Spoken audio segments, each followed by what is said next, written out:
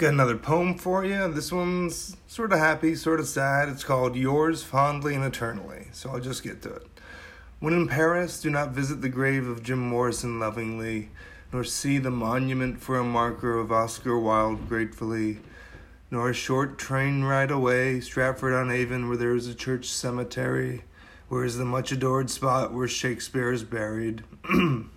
Nor under any circumstances should one want to purchase his bones, which are available readily on the internet, which you may find to be chicken bones mistakenly, from the flats and drums of an order of KFC. It would not serve to visit the graves of these luminaries, because they have yet to die, burning on eternally, whose words have been carried and aged thoughtfully through a great distance of centuries, except of course for Morrison, whose measure is decades unforgettably, but whose very own voice can be found in vinyl grooves happily.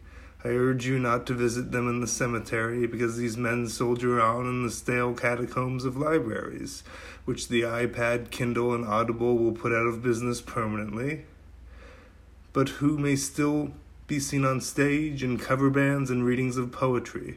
Sad it is to look at myself in the shadow of giants truly. In hubris I say I wish to one day live eternally, but in my short words, with short breaths in between, may my wishes be, for at least those who listen to my poem may be entranced to a single memory of me, yours fondly and eternally, Carl.